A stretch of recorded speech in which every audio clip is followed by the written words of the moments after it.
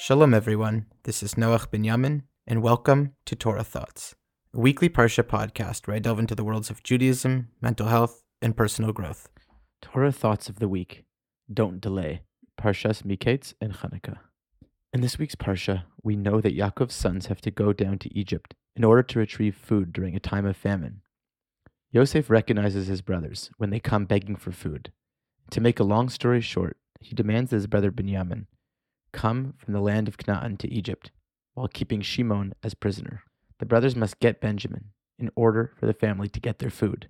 But Yaakov does not want to part with Benjamin at any cost. Yaakov rightfully is afraid. He thinks he lost Yosef. Shimon is imprisoned, and now Binyamin, his only other remnant of his wife Rachel, is being asked to leave him. Yaakov deliberates over and over again and has great difficulty being reasoned with by Reuven or Judah. Finally, Yehuda says piercing words. He makes one last plea to beg his father to let them take Binyamin and says, Ki lulei hismamanu ki ata shavnu ze ve'amayim. If we had not hesitated until now, we could have been there and back twice. And these words finally lead to Yaakov saying, Im ken, eifo zos asu. If this is so, this is what you must do. He then engages in a plan of action to receive life-saving foods from Egypt.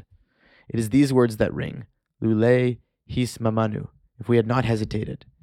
Of course, Yaakov's fears were real. He needed to evaluate the right course of action. When it becomes obvious what needs to be done, it must be done, and that's that. And it wasn't. There was delay until food was running out again. Sometimes we lull ourselves to sleep, delaying, waiting, thinking, deliberating, ruminating, worrying, as time passes by. We could have done that thing twice by now. Yes, every moment is a new opportunity. It is never too late. But we must sober up at times to realize we can do something special in this world, and the time is now. The time actually was yesterday, because no one can honestly say they are doing all they can.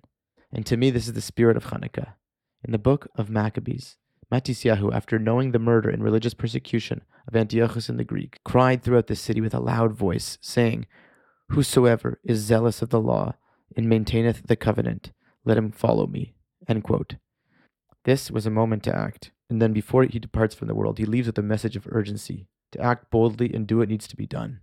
He talks about the heroism of our leaders, who did what was right and were rewarded for it, from Avraham to Pinchas, Joshua, and Caleb. He also says of Yosef, quote, Joseph in the time of his distress kept the commandment and was made Lord of Egypt, end quote.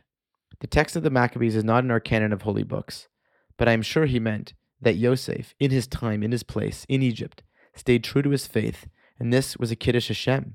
So much that Paro says of him in the Parsha, Animsa kazeh ish acher ruach Elohim bo. Can another one like this be found, a man who has God's spirit in him? This was all because Joseph responded to the needs of Paro and his dreams right away. He did not delay, but stepped up. So did Pinchas and Avraham and Joshua and Caleb. This is what Judah urged Jacob to see. Finally, he acted. Friends, the Chanukah lights shine and should enlighten our eyes to contemplate what it means to access purpose and act on it, to light the way if there is, God forbid, darkness. One question to ask yourself right now is, what am I delaying in my life that need not be delayed another moment? Love and revealed goodness, may Hashem bless us to take action, to stop delaying, stop procrastinating that which needs to be taken care of in our own lives, whatever that may be, right here and now. Shabbat Shalom and Chanukah Sameach. Love, Noach Binyamin. Music and theme song written and performed by Yaakov Vashilevich. Produced by Eitan Katz. To hear the full song, please click on the link in the description. And to support Torah Thoughts, please consider donating to the tip jar on a monthly or one-time basis, however small. And of course, the link is also in the... Please give us a 5-star review wherever you get your podcasts.